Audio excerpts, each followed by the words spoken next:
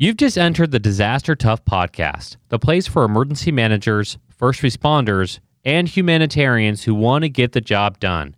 Stories, lessons, and tips are provided by field experts. I'm your host, John Scardina, owner of Doberman Emergency Management and former federal emergency response official who's responded to some of the most extreme disasters. Disaster Tough is our mantra. It combines experience, training, and analytics in order to be successful at any stage within the disaster lifecycle. It means being a professional in emergency and disaster services. Doberman Emergency Management lives by this. If your organization needs to fill a gap, please contact us. We can help. Contact info is in the show notes. We also support other products and organizations that will increase your ability. For example, if you fight wildfires, hurricanes, a pandemic, any disaster in the field, at a hospital or command center, listen up. You're missing out if you do not use L3 Harris for your radio comms. They are secure, portable, mobile, and scalable, which is great news for us in the field. A truly disaster-tough radio system. Check out the XL family of radios by clicking on the show notes or simply go to l3harris.com. The battle to monitor and contain COVID-19 just got exponentially better for us. We are officially introducing an electronic, reusable COVID-19 test through our sponsors. It's called COVID Plus Test, created by Tiger Tech, distributed by FS Global. This is the first FDA-authorized, rapid, non-invasive pre-screener. It's incredibly easy to use. Forget those one-time use swabs. This is a disaster-tough technology. For more information on COVID Plus Test, check out our show notes. Welcome back to the show, everybody. It's your host, John Scardina. I am so excited for this week. 2 weeks ago, I was at a state urban search and rescue conference down in, or basically north of Orlando, Florida. I met just amazing men and women who are true heroes and have a ton of courage, and they were out there doing medical training for search and rescue, and they were in pancake buildings the entire time, and they were working on just like really intense situations. And I got to be there to observe and to do after actions and to see how that coordinates with the bigger picture with strategic planning. And while I was out there, I met Walt Lewis, who is a district chief in Orlando for fire, and we had these amazing conversations talking about the role of firefighters and the future of firefighting and what's going on and what's some of his career experiences. And I was like, man, we have to have this guy on the show. And so he's actually with the Florida Task Force Floor, which is out of Central Florida. So he can talk about USAR there too. Well, welcome to the show. Hey, John. Thank you very much for having me. I was just talking about how I should call you Chief Lewis on the show, and I introduced you as Walt. So thanks for the informality. That's what my parents named me, so that's where I started out as. I'm very fine with that. That's awesome. So yeah, you're obviously a really cool guy because, like, when we were talking out there, and I was seeing how these different parts of emergency services coordinate and work together, and this very what did we talk about? This like hyper specific field of medical USAR and how to move into that from the firefighting side. It's just really incredible to think about. And, just looking at the use cases there, let's talk about going back from your experiences. How did you get into firefighting, and then what drove you towards the USAR perspective? Okay. I'll try to keep it short. So anybody that knows me, I have like a 44. My wife always jokes that I have a 44,000 minimum word per day. So I'll try to keep it in under an hour. That's good for podcasting, by the way. Yeah. Okay, all right. I'll keep it in mind. We may have to do a part 2 after this. All right. Okay. So I was fortunate to be exposed to it early on in life. Both my older brothers and my father were volunteers in a small town in Maywood, New Jersey. And each of them were very active in the volunteer firehouse. Being 9 years behind my older brother, I, as a youngster, was seeing the fire trucks and the enthusiasm. And as time grew on, my father retired, moved to Florida, and I got to be an explorer in my hometown of Palm Bay. With that, the exposures were there. And early on, with Palm Bay Fire Department, when I got on there, we responded down to assist in what we thought we were assisting with Hurricane Andrew. And that was my first exposure to USAR. Here's this major natural disaster. I was dating a girl down in Miami at the time, so I knew a little bit of the area. And to go down there, our people that coordinated it didn't want it. They took it for what it should be as far as a disaster, and they brought their own camper, food, supplies, and they laid the groundwork for our group to be able to operate because so many people flooded Florida. Hey, we're here to help. Where do we stay? Where do we eat? And we have certainly realized what that impact is. So fortunately, our agency did the right thing. Jim Stables, fire chief now in Boynton Beach, he's back down to Florida. He helped coordinate a good part of that effort and showed us how we could do this in a good way. So in small teams, we went down to operate out of Firehouse 29 in Sweetwater and provided some aid to Miami-Dade Fire Rescue. I thought it was kind of neat. The USAR system was coming online. FEMA was coming about from CD, Civil Defense, and my brothers were involved in Civil Defense. That's what funded the fire department, part of it in Maywood. So just in retrospect, it's kind of neat how it connected. Yeah. And then fast forwarding, getting on with Orlando Fire Department after a couple of years with Palm Bay, the 9/11 disaster, the 9/11 tragedy highlighted the need for regional and local teams to be able to be self-supportive, at least for the outset of the emergency, unknown if there would be just an isolated event. Prior to then, it was really thought of disasters being pretty much localized or sole in their aspect. But here, 9/11 really pointed out that you would have major disasters in so many locations. Outside of the hurricane or the earthquakes in California, where you had large areas heavily devastated, here you've got the Pentagon impacted, the trade centers impacted, and had Flight 93 made its impact where its destination was another site, perhaps. So that highlighted the USAR system. And then we were fortunate with Orlando, City of Orlando, Orange County government, Seminole County government, aligned to create under the umbrella of the state of Florida to create one of the regional task forces. And with that, Florida 4 was born. Originally, 12 teams were supposed to be created. There weren't enough areas to support it. Florida's 1 and 2, which were already in the system as FEMA teams, were also pulled under the umbrellas of Florida Asset. So they're a dual role team, and they're a great set of assets. It's great having older teams with more experience and seasoned veterans there to kind of give us some guidance on things. And they've been some great heroes in my career to help me with get answers. And I'm very fortunate to have one of them that's retired from Miami-Dade, Dave Downey, living in the Orlando area. So I get to talk to him every once in a while and get some really good insight on stuff. And I have a great pleasure working with him because years ago, he was a guy, and I still do, look up to and want to follow as far as his leadership and great decision making. So I try to follow what he's laid before because he's done, a lot of people have done that great job, and I want to continue that tradition. So that puts me in the position of joining Florida 4 in 2003. The team stepped on board in 2004. Hurricane Charlie hit the map, crossed Florida, and then two other storms followed suit, Francis and Jean, and each of those crossed the Orlando area. Once we were able to step up our team and get out the door, we started to become active. Light rescue, a lot of searching and verifying was done, and being able to support the community in humanitarian needs was started. So our team got a couple of deployments out to Wilma, Katrina, Ivan, and with all those deployments, we got quite a bit of seasoning. And then we hit a drought, which was kind of good for the nation, kind of good for a lot of areas that we didn't go out the door for another 12 years. So it was a challenge staying on the team, staying motivated. I saw people do a whole decades of service on the team and never deployed. So that part's a challenge in keeping people motivated. Now, as I've advanced and had the pleasure, I have the honor of now serving as one of the task force leaders, I get to be that cheerleader still and keep people engaged in the team. And it is easier when you dress up for the rehearsals a lot and then there's a performance. So if you're a bridesmaid a bunch of times and you don't get married, it gets a little disappointing after a while. So for us, we're fortunate that we get that opportunity, but we never like to see the tragedy. We just always are happy to be able to assist like any team out there.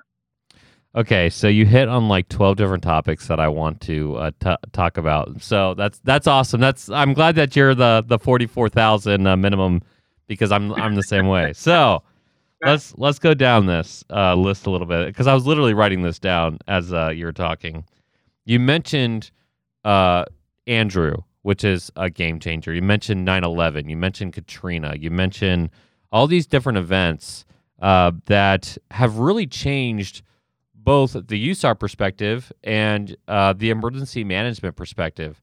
If you really think about it, like for our listeners, I keep saying that everything before 9/11, whatever emergency management was then, is not what it is now, and it should not. After this pandemic, I hope more people wake up to like what it can do in terms of coordination, and we hit that next phase. And we could talk about that later. But you're talking about some major events that are happening, and you're involved in those in one way or the other. And so that's awesome just to have that perspective on the show.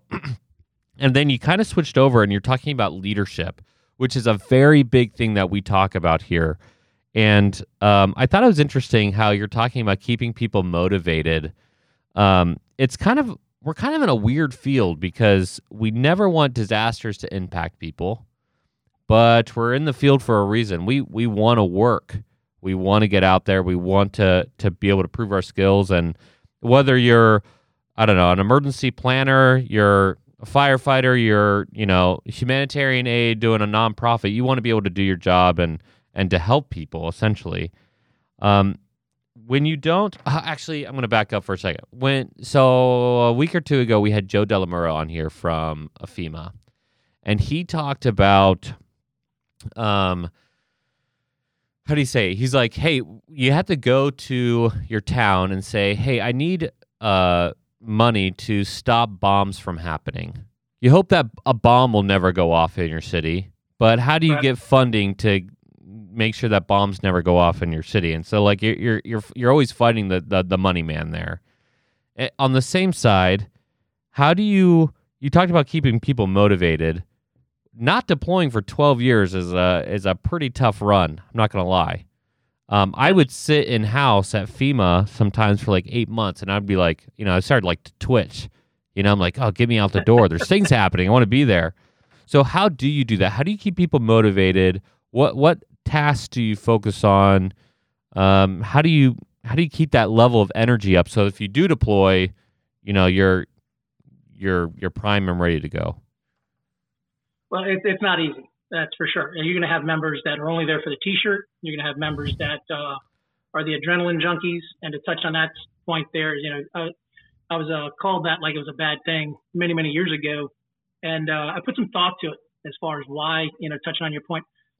It's not that we're adrenaline junkies or we want to see devastation. We have prepared for a major event, and we enjoy the mental and physical challenge to be able to encounter that and do it with success so that we can succeed for the people we have signed up to serve. And I think that's a better answer other than saying that, we just hope nothing ever bad happens.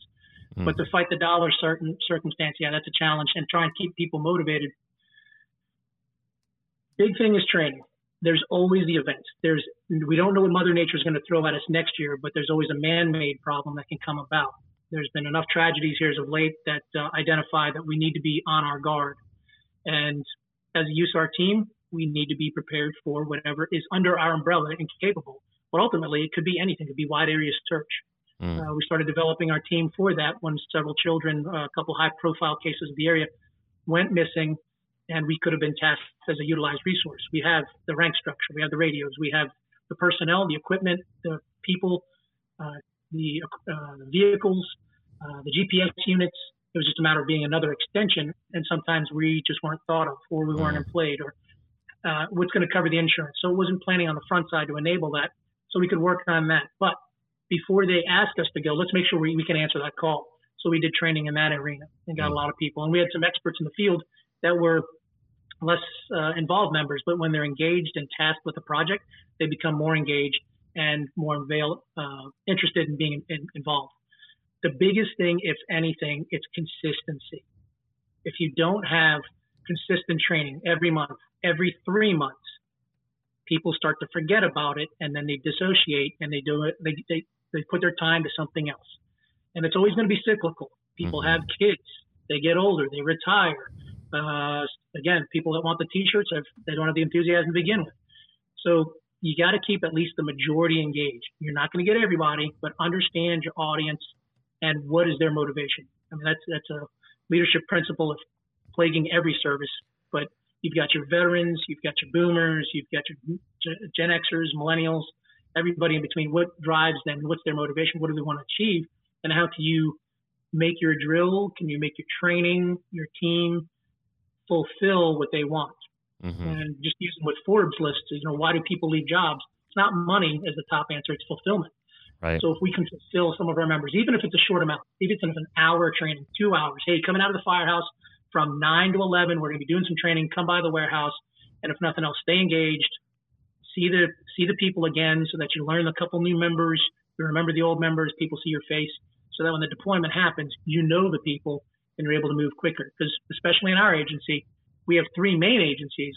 I named Orlando, Orange County Fire Rescue, and Seminole County Fire Rescue, but we're supported by other agencies in Region 5, Kissimmee Fire Department, Winter Park Fire Department, Osceola County Fire Rescue, Martin County.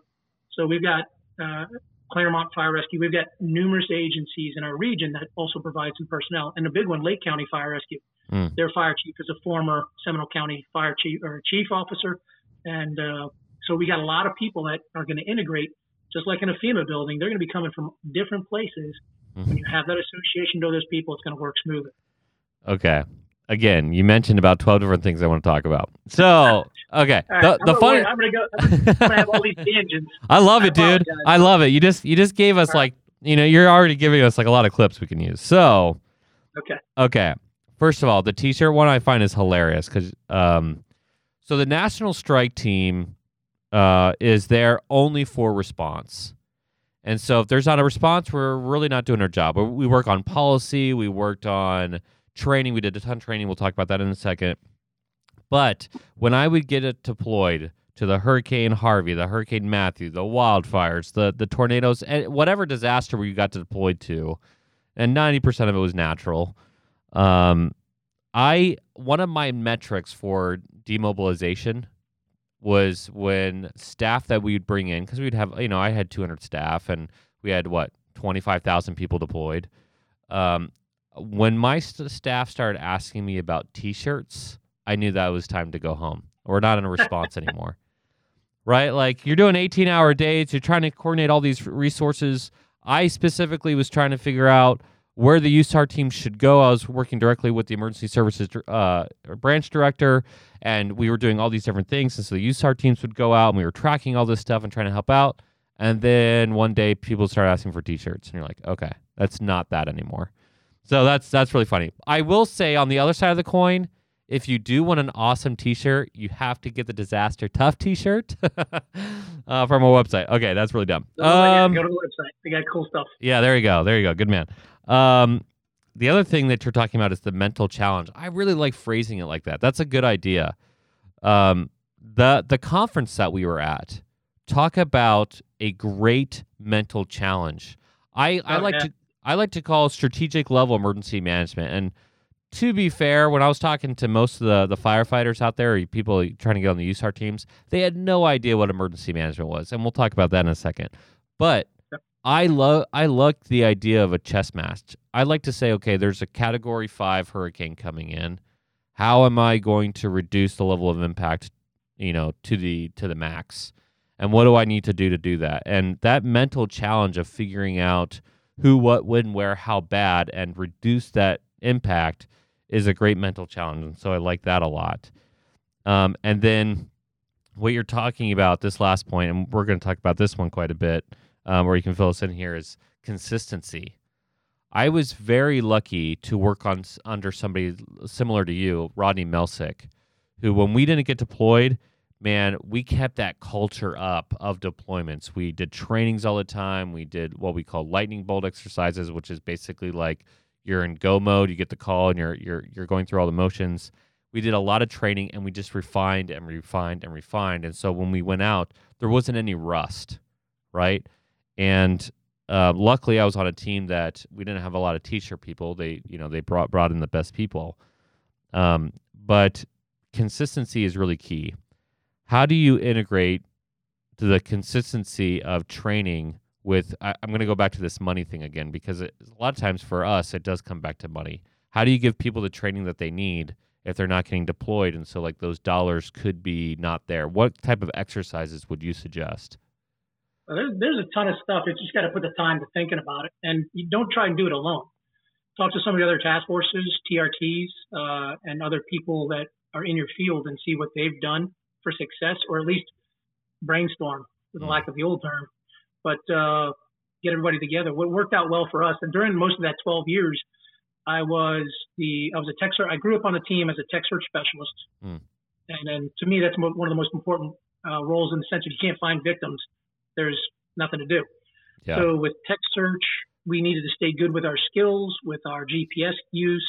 Everybody's going to look to us to make sure we know where we're going and how it's going to work. So let's stay focused on what our demands are. And to work with a small group, I approached our team management and said, hey, doing the rope training is great, doing the confined space training is great, all it's good, but we're not staying highly proficient on our skills. And what's important is frequency, recency, and accuracy equals proficiency, right? Oh, I like that. So by having those three things, if we're not frequently training on it or doing it accurately or not doing it recently, we're not going to be good at it. So ask the team management, would you mind if we broke away and did our own group training for canine search specialists and tech search specialists? And it's open and available to anybody else that wishes to attend, and we'll need those extra help. So we started working with our canines, and I got to see firsthand some of our dog operators, and they are fantastic. They are fantastic. Love those as resources. And I had true faith in our canines when they would go out and search. If Marsha's dog hit, I knew there was a victim there. It wasn't I needed another dog to come check, because in seeing their dog operate all the time, I had confidence. Same thing with Susan Wesley's and Jen Brown's, and I knew that the dogs were doing their job, and I could have confidence that we could start doing the rescue work rather than delaying it any longer. If I was in the pile and a dog barked at me, I would really like you to start coming to help me, rather than waiting for another dog to come bark at me. Yeah. But I understand the reasoning, so I can appreciate that too. But the fulfillment part of it, doing those training skills, look at where you may be deficient. What do you truly need to focus on? But also, what can you do at the cheap? There are other agencies that need to do training as well and have a small training budget, but can't fulfill what they want for their training because they don't have enough people or resources. Fish and Wildlife Commission. Hey, Fish and Wildlife Commission, what do you guys got going on in the next year? Well, we got a couple of flight trainings we got to do, and we got some ground search. Do you mind if we integrate? That would be great. So with them, we got to do airframe training, find out what equipment we can carry, how far we can go, how long the airship can go, how to do loading procedures. They teach us, we teach them everything on the front side. So when we go out and we have to meet, we already know these people and we know what exactly we're going to do. And it was their training budget we used. We just supplied the people to drive down to Lakeland Airport. That's awesome. Oh, we're going to Lakeland Airport to do the training. Lakeland Fire hosts a technical rescue team. So I call Matt Brown. Hey, Matt Brown, we're going to be in your backyard. Would you like to get some training in? Free training for him. It happens to be in his backyard. So 3 different layers of training involved, all on the cheap. Right. Search and rescue training. You can do search and wide area search training. It's not much to take out maps, but you could do search training in your own backyard. That's easy. Everybody knows the major geographical regions, but pull out a map of the Apalachicola National Forest and give it to our search managers. And now they got to try and work on an exercise. We're deployed to here, lay out where you're going to do and where your boundaries and what you expect your genuine travel time for your people in doing their wilderness search. How do you set up your drills? What are your support mechanisms? And have them truly walk through everything and have it come out with, and then have the experts stay silent. And then at the end, let them follow back in with, all right, think about these other couple things rather than inject every little thing. So this way they learn, not necessarily the hard way, but they truly get all their thought out of their head and then get the introduction of the extra points. And it's as much as you want to try and do. Really, what's going to be your priority responses and work your way down. Just because it's possible doesn't mean it's probable. But go with the probable and handle the possible as well. The disaster medicine. For a while, we had some pretty motivated medical specs. We were getting that cadre back again. We would integrate them with a couple exercises. And not only did we find the victim with the dog, search them with a camera, hurt them with a Delsar, but then we had a med spec come out. We would remove the victim to some degree, and then the med spec had to medically manage the patient in the pile. Future training we hope to set up, and hopefully with the development of our future training center, we can create that training environment that will integrate every aspect of our USAR components. And that's something I see. Here's another segue for you, is some of our training facilities, they do really good for a couple points of USAR, but not all of them. They might be good for structural collapse or for shoring or search, but not really good for the medically needed management patient, like the MSOC training that you went to. Joe does a fantastic job with a group for Disaster Medical Solutions of setting things up to make it as realistic as possible. Yes. And that should be the run or the sprint level And sometimes we do have to do that crawl level with our personnel so that we can get to there.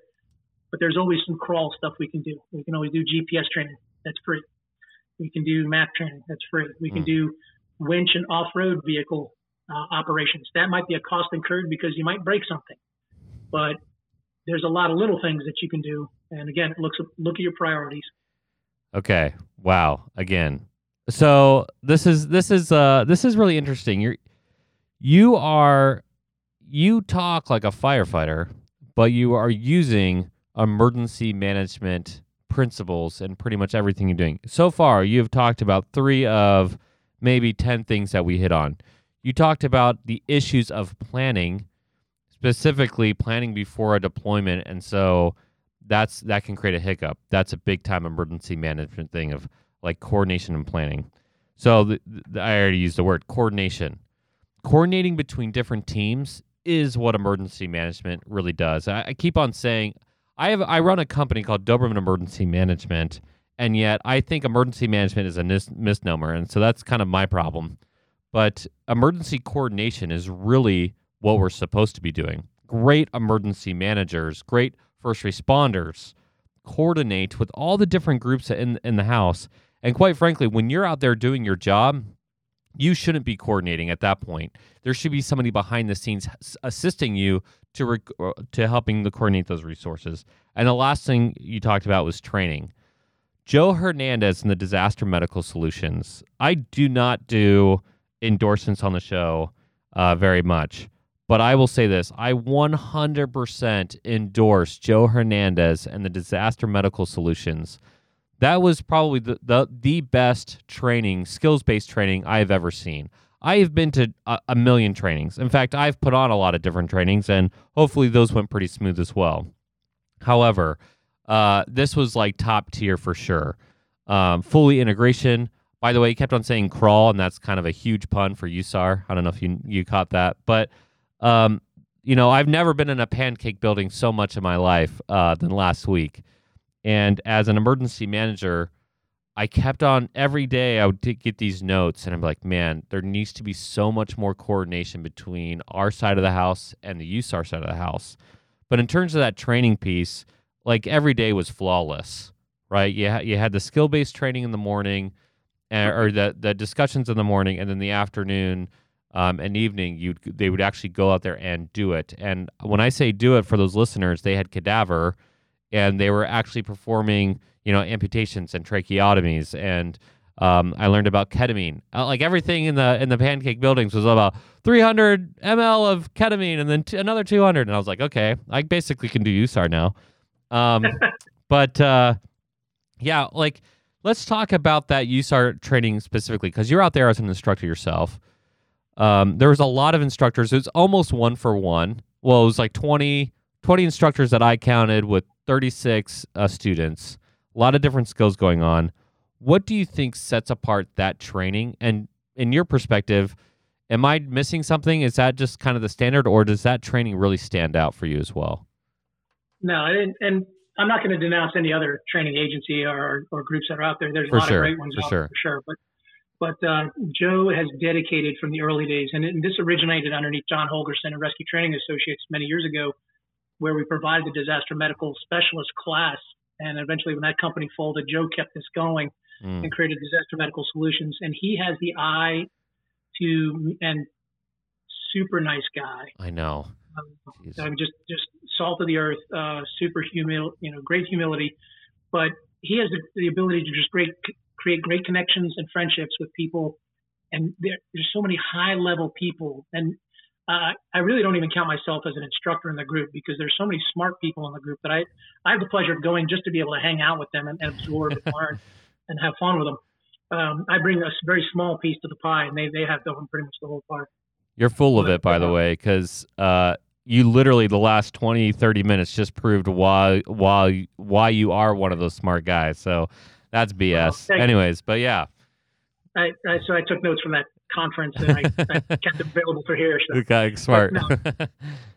But their focused goal, Vinny Johnson, Juan Enriquez, the guys that are helping run the thing, their focused goal is to make it as realistic as possible, so that when you are forced with that event, you know the decisions you're going to make, how are you going to respond, what needs to be done. There's no question, because most of the time those medical specialists, they may be completely on their own without the conference of a doctor nearby, because you're in the disaster environment. You may be in Haiti where the doctor is one and there's 4 med specs and each of those with patients, and you've got to make the decision, what is being done for this patient right now? IV therapy, bicarb on board, and EKG tracing if I've got the machine available. If not, then I've got to make my other decisions based on symptomology. Having that depth of knowledge is way beyond where just paramedics continue to learn from. And also want to break the mold of standard, not against ACLS or any other teaching platform, but when the situations are presented, you have pretty much a basic mannequin. You might have a sim man, which is very interactive, but to go the further level of the mannequins that were there, the Trauma Effects, and forgive me for not having an accurate name of the company, but Trauma Effects has moved on to another company name. And to have the realism that's there with that high level, multiple patient scenario that is true to life, it immerses you in the true scenario. So when the students would come in, we had to break the mold. Day 1, we gave them a little forgiveness. 2, we started hitting them. Day 3, I had plenty of dumb looks, and I would give them lots of dumb looks when they would ask me a question about a patient that they should be able to find out themselves. But they wouldn't get it because they didn't take their gloves off, their work gloves, to expose their patient care glove to touch the patient. I'm not going to tell you anything. This is not a mega code. This is a real life scenario. Do everything that you can. The patient will talk back to you. The noises, the smells, the sounds, everything's coming about to make it as realistic as possible. So it is all information-based decision making, not just me telling you something. It is all your sensory input. So it's sensory input decision making rather than information. And for those scenarios, the last day, the goal is to have live interaction. The location couldn't be much better. It's Florida State Fire College. It's got a great pile, but also it's when fire standard students are there, and lots of them are very energetic and interested in participating and learning. Yeah. So they're right there, and they make great role models or great model actors. So they get moulaged up and supported features. And you'd mentioned about the student to structure, the student to instructor ratio. If we engaged in a football game, we'd probably give them a run for their money. Absolutely. Students versus instructors, because I think it was 1 to 3 as far as in orange shirts, but it was very close to being 1 to 1 or 1 to 2 in a lot of scenarios. And we want that. We want that immediate full attention as much to the student as possible so that they have full confidence when they go back to their local jurisdiction, and they can be the authority so that their fire chief, their emergency manager, their EMS director have full confidence that these are highly trained, well-oriented individuals that are fully capable of providing whatever care is needed when that disaster happens. The downside is going to be sustainment of that training. So we invite those students to come back. And when we have other exercises in those regions, we try to reach out and stay invisible. So certainly go to their website to know when those events are coming so you can come back up and revisit, just so that the availability is there. And that's something that we don't do a very good job of. We typically take a class, but we don't do a lot for sustainment later on our own. We expect our agency to follow through with it. So we allow that to happen too. And that's a great vision of Joe and the personnel that work there. And I love being around them. I mean, we chide each other. We have a great time, but I know that at any moment, if I needed help, I could call any of those 20 people, and they'd probably be at my house tomorrow, if not tonight, to help me with whatever I needed.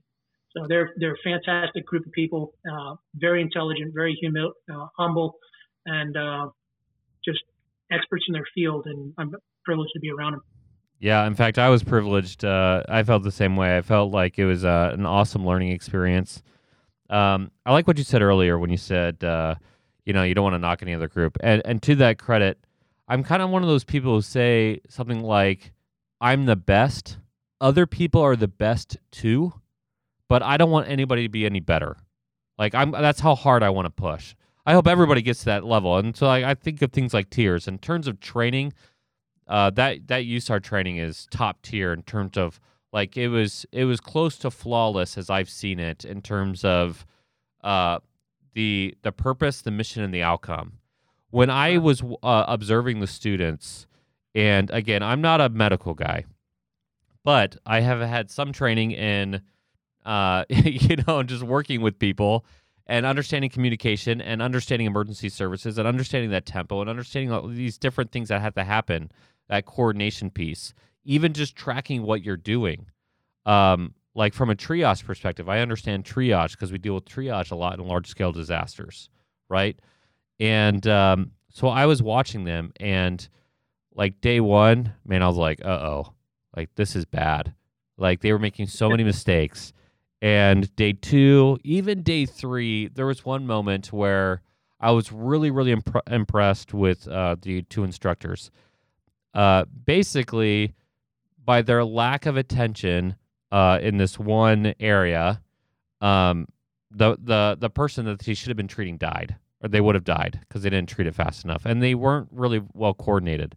And you could tell the instructors were really frustrated about that because you want them to do life-saving work.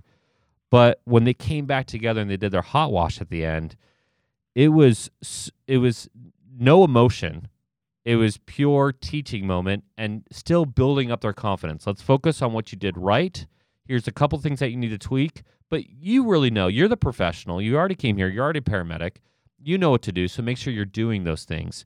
And allowing that, I think what happens a lot of times with instructors is, like, if people aren't doing it right, they'll go, real world. They'll try to stop everything. I'm like, well, you need to fix this, or they'll give little hints. There wasn't really a lot of that. There was, okay, we're going to teach you the skill, you go do it, and then we'll do a hot wash. By the last day, which was my favorite probably exercise I've ever been a part of, because we don't really do with night a lot. We had another guy on here, Dr. Stephen Johnson, who is a biochem counterterrorism expert for UK. And he goes, we don't really do a lot of night exercises because there's just so much more work. And I was really happy to see the night exercise. And then watching the students, we actually had, her name was Tammy, mic'd up. And so I was outside the hole. In fact, I was inside the hole a little bit, but I was mostly outside the hole, but we could hear her inside. And the level of progression that happened from day one, I'm not talking about her specifically, I'm just talking about students in general, to the last day, was just incredible to watch. And that's my favorite thing as an instructor, really, is to say, okay, bright-eyed and bushy-tailed morons, usually what happens in the beginning. But if people take it seriously, and that's kind of on our side to help them take it seriously, but if people take it seriously by the end, where are they at? And I was very, very impressed of where they were at. And so that's why I was just kind of blown away by what the purpose and mission and the outcomes were of that training exercise. So hats off to all the instructors, yourself included, and Joe for coordinating that piece. Yeah, the other group to touch on is also the students. We get a lot of high level performers, and Tammy, the one you mentioned, she was one too. So coming into the program, they're the people that really take it serious, really do the extra studying. They're the good paramedics, in the organization. Yeah. And then they become even better or better exposed. So, hats off to them too. Yeah, it's interesting to watch. Okay, I'm not a huge Kobe Bryant fan in terms of basketball or whatever, but I did like what he was talking about high school students, and they will go and work out and do basketball skills and training an hour and a half Monday, Wednesday, Friday, or they'll do like an hour every day. And then he was like, okay, compare that to a kid who does 3 hours every day. And just like, what happens after the year? And he goes, it's simple math. Like, if somebody takes it seriously versus somebody doesn't take it seriously and does like 100% their effort, whatever their level of effort is, whatever their capability is in the beginning, it doesn't really matter. So, like, if you're listening to this podcast and you're like, okay, I'm like really bad at X, Y, and Z, and somebody else is naturally just amazing, it doesn't matter. If your level of effort is always to the max and theirs is not, you will eventually be better. And you definitely saw that with a lot of the students. Another student that really impressed me, actually, from a coordination and communication standpoint, was a student named Cody. There was one exercise where I was watching this thing. Again, I'm in the actual hole. They're not relaying information very well. There's 5 different parties talking on the outside of what they should be doing on the inside. The inside is trying to relay information, so neither party is communicating. And Cody just goes, everybody shut up. He was like the incident commander or whatever. He's like, everybody just got really quiet. He goes, what do we need? And he says that into the hole. They relay it back and he says, okay, let's get them X, Y, and Z right now. And I was like, that's the word. And a little bit later, he was like, is there like a is there this is a really funny moment for me actually. He was like, is there a code word for trying to get everybody quiet? I was like, you just used it. He's like, what? I'm like, shut up is the code word. Like that, Yeah. that is the way to get everybody to be quiet. And sometimes that has to happen.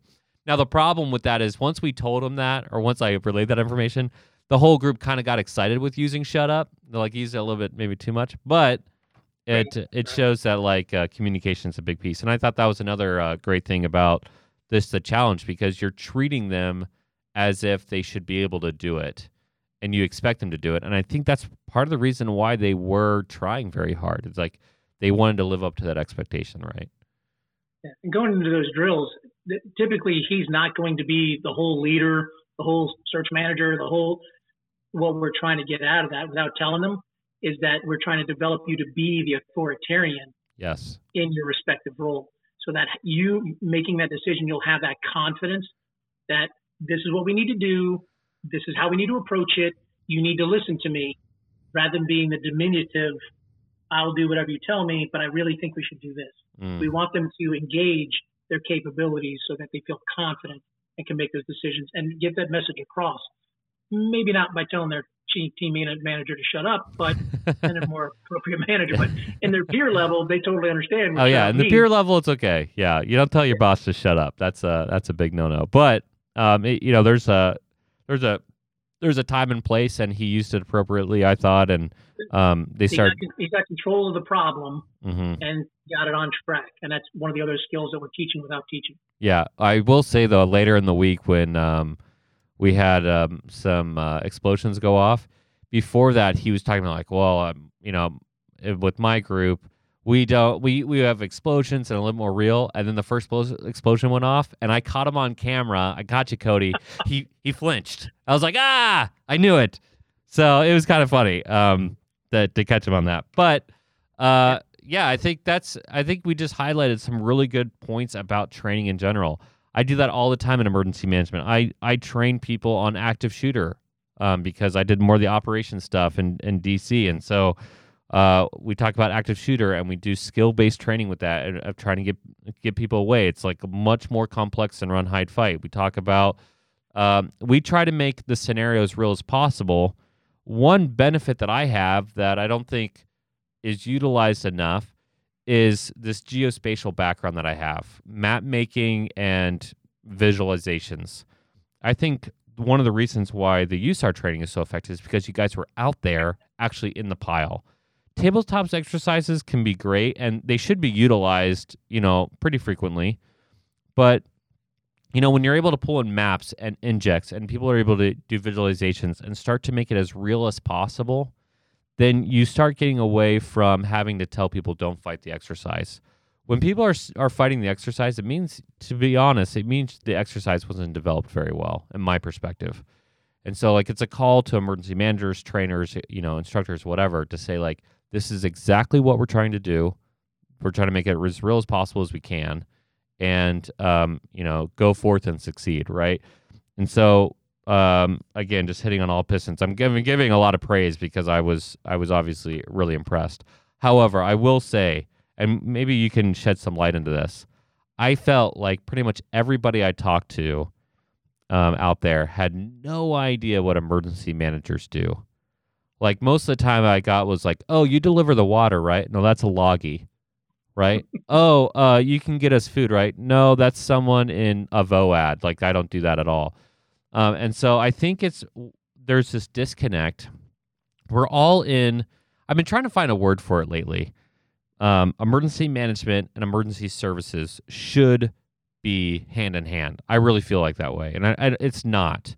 It's part of the reason why there's so many disconnects in communication. That was a big thing in 9/11 that you brought up. You brought up 9/11. Police and fire don't even have the capability to talk to each other. Well, there's an after action. The police helicopter watched the second plane hit. He had no capability. He didn't even consider communicating to the firefighters in the other building, hey, get out now. There's a second plane that just hit. And that's still a problem in New York City. There's this whole culture thing, BS. I don't care about people's culture. You're going to care a lot because you're a firefighter, but I don't care, right? And a large-scale disaster is about life-saving. But that being said, why do you think, or let's just be super honest. What do you think the opinion of emergency management is from the standard firefighter perspective? What do you think that they think an emergency manager is, and do you think that they are effective? Do you think the firefighters believe that they're even needed? I mean, I hate to put words in anybody's mouth, so I'll speak from our perspective. Fair enough. Orlando Fire Department. Yeah. As far as most of it's just education. It's an understanding piece. We're very blessed. We've got a very good emergency management organization. We got Manny Soto and April Taylor, and they do a fantastic job. Through this last year, we had full exposure as to what their involvement is by daily situation reports being published by them. I was a planning section chief. I tutored from April quite a few times, ran into her for some guidance on things quite a few times, always had the answer. That's awesome. And by having high-level performers like that, you get spoiled. So you don't necessarily have to know what they do. They just work magic. That's awesome. But for what does an emergency manager do if the person at the end of the nozzle or on the fire truck doesn't understand what they do? That can be okay. They have to have faith that there are people above them that understand what the emergency managers do, and it has to be an integrated process. I like that. I think that's where maybe the best disconnect occurs in many agencies. We just started again because of training challenges and time on the calendar and the availability with COVID access and so forth. We're getting our officers to go back to the Emergency Operations Center to spend some time with our communications personnel to see what challenges they run into. And through that exposure that's attached to and under the same roof of our EOC. We do quite a bit of training at our EOC. If nothing else, we host the class there. So our people get to sit in their environment, see the desks, how it's laid out. There's Manny. I can ask him some questions. And then a good number of our people, probably a dozen or better, are involved in some sort of project that integrates with them. So that helps.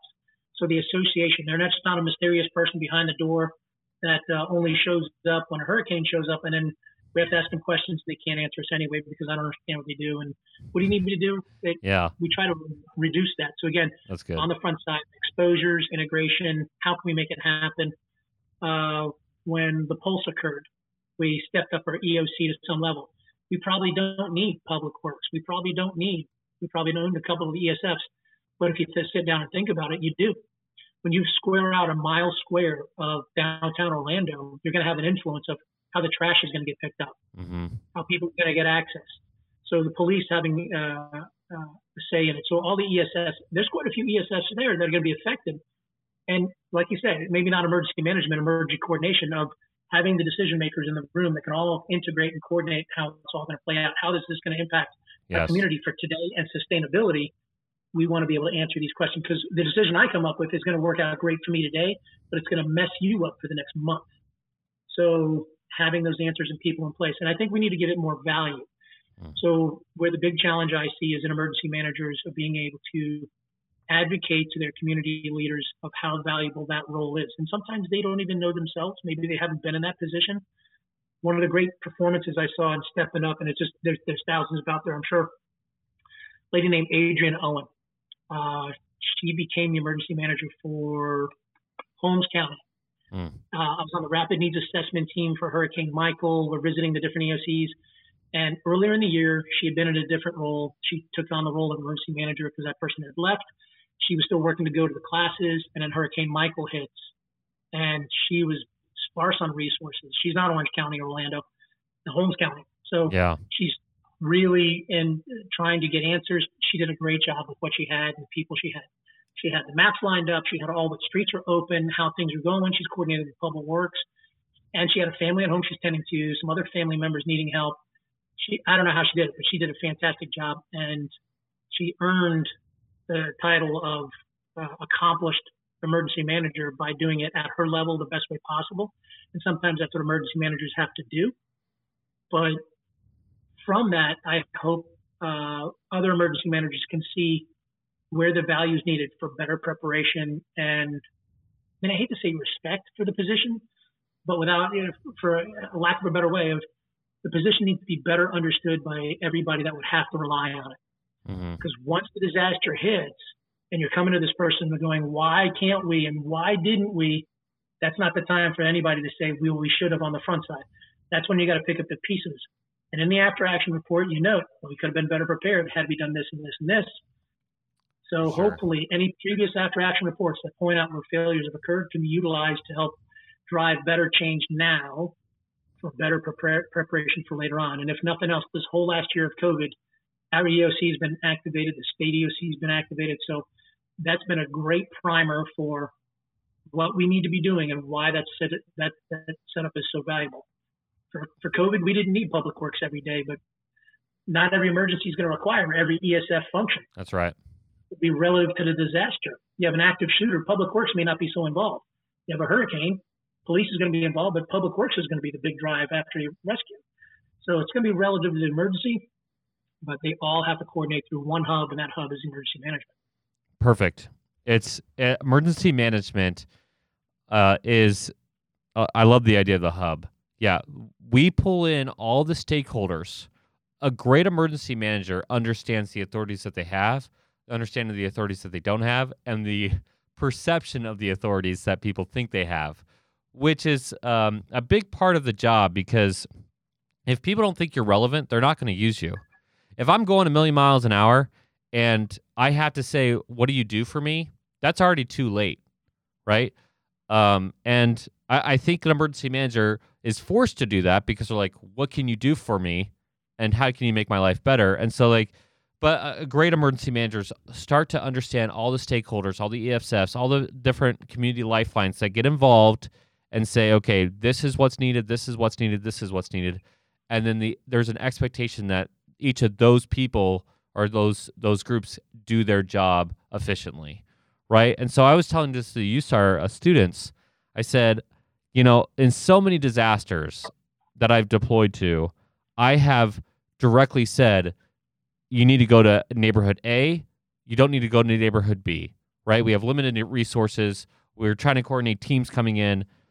I don't do USAR. I do a little bit of USAR now because of that conference, so thanks, Joe. But and thanks, team. But the idea was that I knew I could send some people out into a region and they could do their job. And honestly, that confidence went way up after the training that we just did, because it was like, oh, that's why they're so good. But in any case, that's the idea, right? If you have the Red Cross come in and do sheltering, I'm not going to go there and check on how's your sheltering going every day. I want the numbers back. I want to know how many survivors. We're going to try to get survivors out, the whole deal.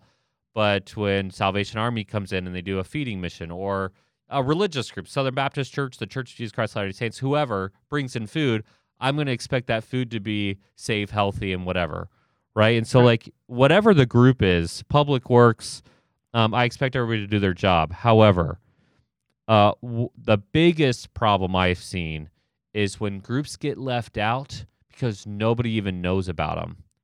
And so there needs to be better communication well before a disaster. You should never hand out your business card in a disaster, right? That's the idea. And to the USAR perspective, man, I was kind of frustrated my first day there because I was talking to a lot of the teams, the state teams, and they're like, yeah, I've been on, one guy said, I've been on a team for 16 years and they've never deployed us. I talked to somebody else and I've been on this team for 8 years and they never deployed us. You said 12, right? And I will tell you, during Hurricane Harvey, because Hurricane Harvey, Maria, and Irene were happening at the same time, it was my understanding that every state and federal asset for USAR was being utilized. And what I was hearing from these different groups was, we've never been deployed, and there's a lot of politics at the local level that was preventing that. Oh, we're not NIMS qualified. Do you think I care if somebody's NIMS qualified if, we're doing life-saving? No. And so, we need to do better on the emergency management side to understand the resources. But this is kind of a call out to all those local people who are, anybody who's listening right now. If you don't feel like you're part of the process, become part of the process. Tell people what you can do now. And so when there is an issue, you're already in that discussion. So there's a lot of points to that as well, for sure. For sure. And you hit on a couple of things, if you don't mind me touching on. Love So it. prior to Katrina, it seems that the federal response to major emergencies was several teams, and that's about it. And it wasn't fully activated. Yeah. Haitian earthquake was, I think, the first time every FEMA team, all 28, were scheduled to go there to respond. I may be off on the figures, but I believe that was the precipice event to activate every single asset available for humanitarian need and rescue. Since then, we've done more to put resources in play. Hurricane Dorian is probably the biggest wah-wah moment, if you want to call it that, but I think it was a fantastic preparation. That's the quote of the show. A Category 5 storm that's devastating Bahamas, and it's going to level Florida. And I live there, so I'd really take interest in wanting to keep it up and running. Yeah. But here come millions of dollars of assets, multiple teams coming to the state of Florida that weren't needed. I count it as a win because it was a fantastic disaster response exercise to see what else is all needed without the cost of recovery needed. Okay, you're not getting the money back for maybe some of the things, but you definitely got a lot of good answers so that we're fully ready for the next one. And I think it was a fantastic preparation, if nothing else. So I applaud our response efforts in getting staged resources ahead of time. One of the other points you made was that the emergency manager shouldn't have to hand out business cards during a disaster, for sure. So if you're in that element where you're not being sought after by your community leaders, go make the approach. And then where I've seen a couple circumstances is maybe that top level manager really isn't interested in meeting with you. Find out the person in that office that is. Absolutely. And then, talk to them and say, hey, just so you're aware, in case we ever have to operate together, here's my card. These are a couple things I can do together. I'd like to chat with you or meet you for lunch or someday. And then talk to that person and see if at that level you can determine where you're going to have to serve that group, plan for it, so that when the disaster happens, you're ready with the answers. Because when that high-level official or that top person who really wasn't interested in you comes in and suddenly needs you, and you're ready, here you go. This is what I forecasted. This may be a problem for you. Here you go. Boom. There's your door, just wide open. So that should solve a lot of your issues, but it takes work. And it takes a lot of planning. And they don't have to be every single plan, but some of the plans go with the probable. And that's planning on the front side. And that's a lot of what emergency management is being ready for the disasters and what's your most likely circumstances, right? The worst thing an emergency manager can do is to approach a high level person, political appointee especially, and come off as a doomsday prepper. If you walk into a room of somebody who doesn't want to deal with you because they have budget constraints and they're trying to do this and they're worried about their career and blah, blah, blah, and they don't really see it as an issue, and you walk in and say, okay, we want to prepare for the nuke, that's not going to be very effective. But if you go in there and say, hey, every year we have floods, and it makes you look bad. Like the make you look bad argument is probably the most effective argument I've actually had when dealing with high-level people because they are career-focused. I mean, we are in careers. It's okay to be career-focused to a degree, but it's like, hey, you want to stay in office? You want to not have a crap storm hit you? Then, spend 1/10 of what you would normally have to spend, and let's mitigate this flood by, let's deal with the levee system that's been outdated for 20 years and that's been on the news a couple times about being outdated. You don't want that to become an issue. That happened in Michigan, 2019 or 2020. 2 dams gave, and big deal, impacted 10,000 people. Oh, surprise! In 1999. The Army Corps of Engineers said these dams are vulnerable. You have to fix them now. It will cost about $10 million to fix. The private company chose not to fix the dam, and it became a $100 million problem to fix, plus all the lawsuits. So, that happened with Texas Power Grid. Right. Hey, your power, you don't really store any of your fuel. Maybe you want to start storing some of your fuel. Oh, just kidding. When we had a cold, right? Everyone starts using their gas and their power, and so their power goes out for several days, and everybody's out of their job. Everybody but one resigned from that job, and so that's the kind of things that can happen. I don't know, but there's other motivators too. I like how you said most reasonable. Go for the most reasonable, get their trust, show that you can do your job competently. And sometimes it's not about the job. Sometimes it's just approaching people like humans. Hey, you have kids, I have kids, right? And I think there's lots of different ways to garner relationships. A great emergency manager, anybody who's in the field of communication should be a great communicator anyways, right? And so if you're not very good at that skill, that's a skill to definitely work on. Absolutely. If you're not going to communicate your message, somebody else will, and it won't be the one you want. I love that. Man, you have all these quotes. So we try to do quotes from this show. Ashley's going to have to put that together for us for social media. But okay, let's we're getting out to about an hour here. That's where we like to keep it.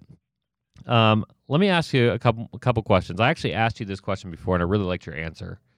It was pretty simple answer, but it's a good answer.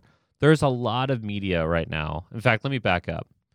When FEMA came under Department of Homeland Security, we added a fifth element to what was that? Preparing, mitigation, response, recovery were the four, and now we add protection. And so a lot of emergency managers, in fact, I know some cities that have started giving a weapon to their emergency manager. And so from your side of the house, there's been a lot of media that says, hey, should firefighters arm themselves? Yes or no? And so I asked you that question before. I want to ask you that question on here. What are your thoughts about firefighters carrying a weapon? Ooh. As far as day-to-day, I don't know if that's necessarily the best option. And it's relative to your region. I mean, we typically stand by and stage when there's a hostile event down the street. Now, as an entry team going in as a rescue task force, my personal opinion, I'm a gun guy, so I'm comfortable with guns. My father was a police officer. So if I'm qualified on the weapon, I train with the weapon often, I'm going to be proficient. Remember? Efficiency, accuracy, proficiency. So with that, if I am comfortable with the weapon, then I would want to protect myself. And in theory, I would have 4 officers around me providing that protection. The threat has been reduced or minimized because they're secured, sequestered, killed, captured by that. But I believe if I were on the rescue task force, and if I were comfortable to have the weapon my agency would allow, I would like to carry a weapon, so I would have that option to protect myself as well, so that if one of my other protectors was injured or incapacitated, I could still provide that layer that I need to continue for protecting everybody else at my level on my team. If I'm not a gun-capable person, then I wouldn't force that issue. You don't want to give somebody a weapon that's going to be a more danger for themselves and others, then create the problem. So it's a little bit more of an elaborate answer than the other day. No, I like it, though. I mean, that's kind of what it broke down to before, too, right, is if you have the training and expertise and you feel comfortable with it, then there's a possibility for a door opening. But if you're not, like that was the same argument with teachers carrying a weapon. People are like, oh, my gosh, I think the state of Georgia, all teachers should carry a weapon. Well, I don't think everybody should carry a weapon. I don't think if you're comfortable with it, I don't think you're not there to every day protect against the active shooter. You're there to teach. And that's the cliche, like your weapon is the pencil, right? But there was a story a week ago in Logan, Utah. A 41-year-old man was trying to break through the window to grab kids inside. And as he was breaking through the window, a teacher, showed their weapon and held them there at gunpoint, and the officers came and arrested the individual. Pretty scary situation for the kids. But a teacher was able to control the situation. Nobody died. Nobody got hurt. And they controlled the situation.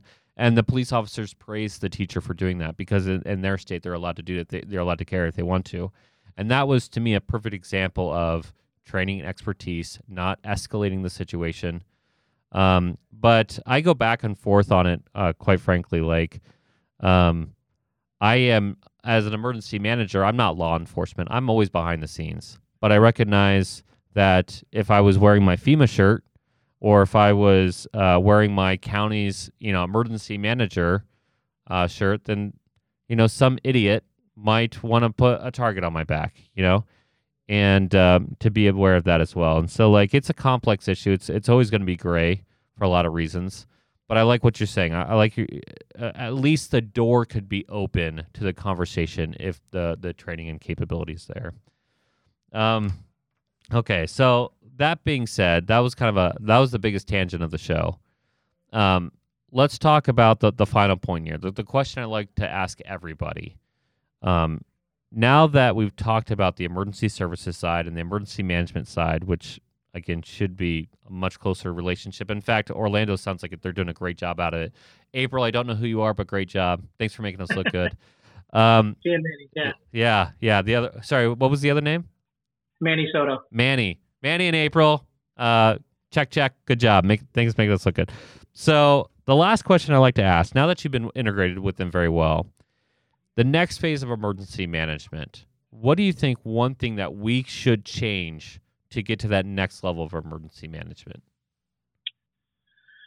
Well, unfortunately, money is always the big drive on everything. It's always the big challenge, and it's not about money. It's about budgeting, which is about priorities, which is about what we need to address first. And, another quote for the show.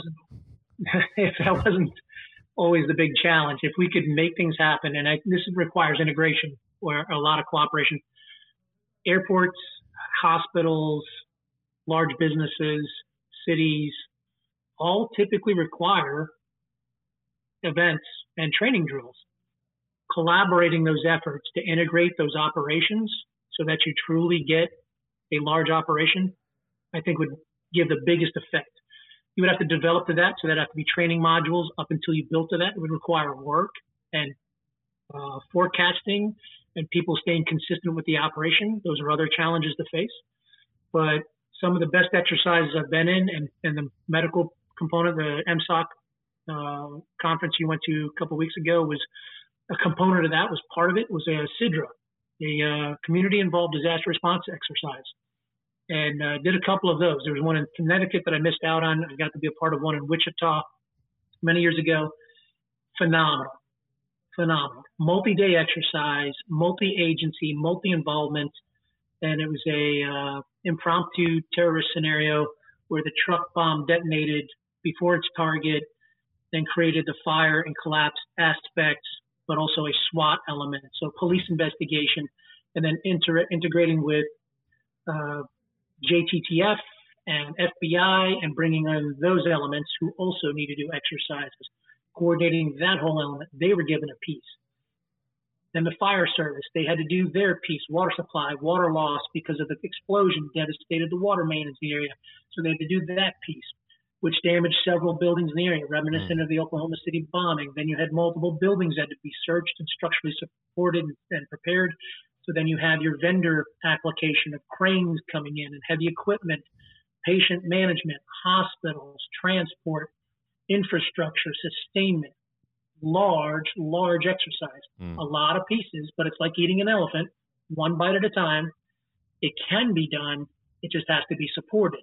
And having enough right people, I think, in certain regions would be able to make that happen. It would just take a collective of time of a work group. Don't call it a committee because it doesn't get done. Call it a work group so the work gets done, and see if you can put something like that together. And that's something that could be done every 3 to 5 years on a large scale. It takes a long time of planning, but I think that truly tests an agency, a region, on their true capabilities and gives honest answers. And unfortunately, some people don't want honest answers, and it's typically an inhibitor. But if we're truly serving our community in whatever aspect and role that you serve, you should want to be able to be willing to take in those answers so that you can perform better. Because all our purpose, my purpose as a firefighter, as a district chief, as a task force leader, is to serve my community. And part of my community is my family. I purposely live in the city of Orlando, so I serve my family. And I want my firefighters and everybody I work with to do their best because they're serving my family when I can't. That's awesome. So if we take that approach, I think we would probably put a little bit more exercise, a little more energy into some of those things that we do. And hopefully that's maybe a little motivation for somebody that's listening to your podcast to go forth and do even better. Because I love what you're doing with Disaster Tough. I mean, I'm a big fan at this point. Once we met, I started listening, and I love the messages, and I'm humbled to be a part of it. No humble needed. I mean, your chops are there. Just like you're talking about all these. Oh, I'm not smart enough to be an instructor. BS. You know, you don't need. There's no. Humility needed there. You're obviously cutting the top tier, right? So, I came home and I told my staff at Doberman. I said, "Guess what we're going to start doing? We're going to start doing full scale exercises that do cross training." I learned a lot. I've been around the block, and I'm kind of an arrogant guy, but I've been to 30 states. I've been to disasters of every kind, every size, and I have 2 degrees in the topic, and I get to interview experts like yourself every week, and I learned a lot being out there that applies to what I do. And I was like, man, they really need to understand what we do so that like the whole idea of communication and incident command and learning that authoritative piece and to the different things that applies to even the tactical level. And so I was like, we need to develop skill-based training and exercises that allow observation and a little bit of training in cross-sector training. And by so doing, you're creating more well-rounded, more capable people by gaining the skills that apply to them in their specific sphere of influence. You're just expanding that understanding. And so when you get out to a large-scale disaster, we didn't even talk about Pulse Nightclub. So there's definitely going to be a part 2. In fact, we're having Brian Davis come on here, Chief Davis. Thanks to Chief Lewis. He's going to be talking to us about some of the incident command perspective from that. But like just understanding when you get into a large-scale disaster, because 90% of what fire police doesn't require a large-scale disaster. However, like if you go to a car accident, especially if there's a fatal car accident or there's a chase, there's going to be fire, there's going to be police, there's going to be the tow, there's going to be, whoever. DOT is going to be possibly involved with rerouting people. And so like there are a lot of elements in emergency management, emergency coordination that have to go into play, and just understanding how they work. And, oh, hey, I'm 45 feet away from the police officer. I literally cannot talk to him. Maybe an emergency manager can address that issue, stuff like that. So great call out about full-scale exercises, a lot more training, a lot more cross-training and full-scale exercises. I love all those points. I just want to thank you again so much, Chief Lewis, for coming on the show. You obviously know your stuff. There's going to be a part 2 if you allow us. There's going to be a part 3 and part 4. Obviously, because it's been really fun to talk to you, and I'm sure our listeners are going to have the same thoughts. So thanks again for coming on the show. Absolutely, and I'm right around 40,000 words, so I still got a few left for another one. So that's fantastic. If it works out, that's awesome. If it works out, that'd be great. I appreciate the opportunity. Absolutely. Okay, so everyone, this is what happens every week. We love it and we hate it at the same time. We love it when you send us an email and let us know what your thoughts are. But we would really like it if you put it on our social media, the Disaster Tough Podcast on Instagram, Doberman Emergency Management on LinkedIn, either or for Facebook, that kind of stuff.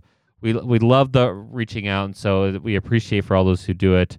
Don't be afraid to ask your question publicly. A lot of other people have similar questions, and that's probably the fastest way that Chief Lewis will be able to see those questions if you send it to us publicly, and a lot of other people to answer as well. However, if you do want to work with Doberman Emergency Management, if you want to do full-scale exercises, you've been thinking about how this plays, you want to become a better emergency manager or whatever, send us an email at info@dobermanemg.com. We'll work with you there. If you like this episode, which you should have because it was packed with quotes, it was packed with great information from Chief Lewis.